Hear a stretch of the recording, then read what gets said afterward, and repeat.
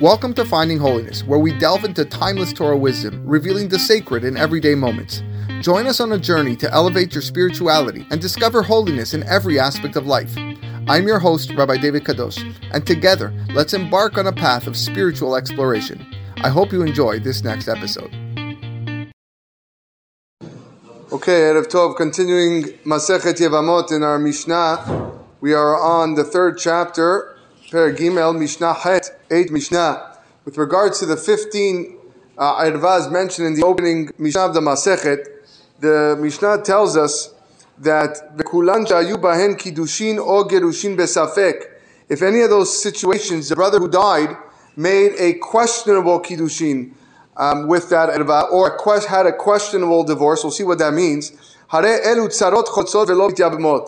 that husband was to die without any children, then the co-wives of the erva, who were normally exempt, they have to perform chalitza with the living brother, but they cannot be taken into yibum. So Mishnah goes on to describe what is the case of questionable kiddushin, questionable marriage, or questionable divorce.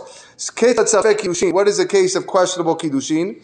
Zarak la kiddushin. For example, they were standing, a man and woman were standing exactly 8 amot away, and he threw an object of value towards her to make the kiddushin. Kiddushin can be acquired through kesef, biyah, shtar. In this case, it's kesef. So he wanted to throw an object that if she acquires, they're married.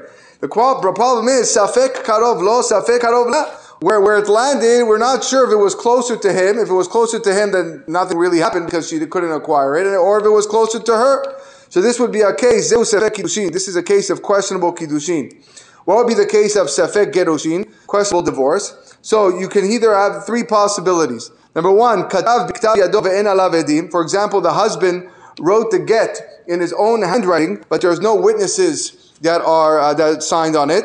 So that's one safek gerushin. We'll talk more about that when we get to Masechet Gittin. Number 2, yesh alav edim ve'en bozman. You have witnesses that did sign on it, but it has no date on the get, so that's also a safek gerushin. And then you have yesh bozman ve'en bo ela eid echad, or it has a date, but you only have one witness on the get. So in all these 3 cases, zeu safek gerushin, these are the cases of questionable divorce. There are 2 last mishnayot in this chapter, which are of the confusing type, and then it gets drastically simpler to understand. So we'll get through them. Shlosha achin, Mishnah Tet in Perek Gimel. Shlosha achin nesuin shalosh nochriot. You have 3 brothers who are married to 3 unrelated women. Umet achad mehen. One of the brothers died. Ve'asa ba hashani ma'amar. And the second brother made a ma'amar marriage. Again, that's like a quasi marriage with the widow, a partial marriage with his widow. Vamet, and then the second brother died. So now you have 2 widows. One to whom he had been fully married, and the second partially married. What is the law? Both these widows now perform chalitza, meaning they cannot perform yibum with the remaining brother that's alive. The pasuk says, one of them dies, her yavam shall come to her. The yibum is only performed with a widow who has a yibum bond from one yavam. Not with a widow who has a bond with 2 individuals. And since this widow had a bond with the mamar wife was never fully married to the second brother, but she still has that yibum bond. So therefore, you lost me there. Can you do it one more time? I really understand. Okay, you got 3 brothers married to 3 sisters. Okay, one of the brothers died, so A dies. Okay, then this B marries the widow, also second wife, half married with a ma'amar, and then B dies. Okay, so now you're only left with C. C has to. The Mishnah basically says that C has to perform chalitza to the remaining widows. He cannot perform yibum with them. Okay, because you can only perform yibum if you had a yibum bond with one person. But he actually has a yibum bond with 2, so therefore he has to perform yibum chalitza instead of yibum. All right. In a nutshell, that's the Mishnah that we just said. Rabbi Shimon says, he argues with the Tanna Kama. He says, meyabem le'ezo sheyirtzeh vecholes la'sheniya. That no, he can choose which one of the remaining 2 widows he wants to have yibum with, and the other one he does chalitza. He doesn't need to do chalitza on both. Shnei achim nesuin lishtei achayot. If you have 2 brothers married to 2 sisters, Umet achad mehem, one of the brothers died.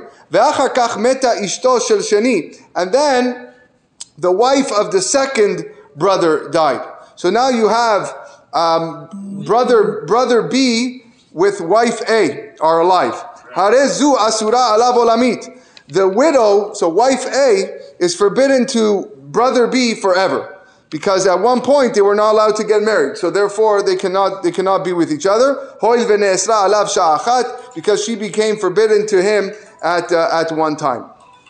The last Mishnah in Perek Gimel says, Shnaim shekichu shete nashim. If you have two men who got married to two women, not related to each other, ubishat kenisatan lachupa hechlifu et shel ze laze ve'et shel ze laze.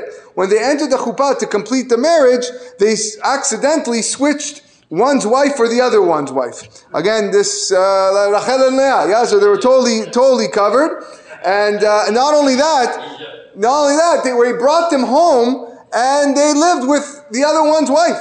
Okay? So if you're wondering how this happened, because in the olden days they did kiddushin well before the actual chuppah. So they were technically married even however long before that. Now they got to the chuppah to consummate the marriage, and they brought her home. Then he didn't know it was dark outside. Yalla, he took another woman. But he's really married to the other one, not to this person.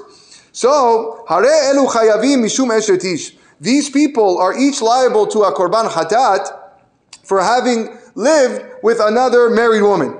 Hayu achin, and if the men were brothers, mishum eshetach, they're now liable to an additional hatat of living with your brother's wife. Ve'im hayu achayot, and if the two women were sisters, then you have another chatat, mishum isha el achota. You have a third chatat of living with a wife and her sister. Ve'im hayu nidot, and if those women happen to be menstruating, then mishum nida, there's a fourth chatat involved because they cohabited with a nidat. Further laws with regards to this case. Umafrishin otan shlosha chodashim. Now the women have to go back to their original husband. It's not like they can stay with the new guy. That's not what was intended for, right? So they have to go back.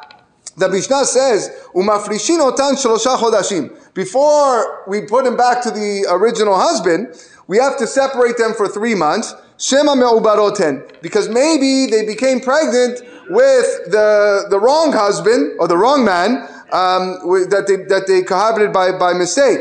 And if they are, by the way, that child becomes a mamzer and cannot marry regular Jews of proper lineage. Now, after 3 months have passed, you can tell whether the woman is pregnant or not, and then you go back.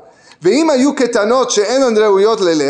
the women were young girls, and therefore they're not able to get pregnant, machzirin otan miyad, we can return them right away to their real husbands. Ve'im hayu kohanot, and if the women were daughters of kohanim, nifselu min terumah, they become disqualified from eating terumah, even if their husbands die without their having a child, because they unfortunately they cohabited with someone who was an erva to them. It was an accident, but that actually causes disqualification from eating terumah.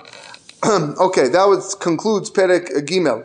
Hacholetz levimto, Mishnah Aleph and Perek Dalet. Hacholetz levimto, if someone performed chalitza with the yevama, so he chose not to get, not to do yibum with the woman. Venimset me'oberet, and later it was found that this woman was pregnant with the deceased husband's child. Veyalda, and she gave birth. So now, bisman she'avalad shel kayama, if the child is viable, means the child is going to live, then the chalitza that the guy performed is totally meaningless. You only perform yibum or chalitza if there's no child.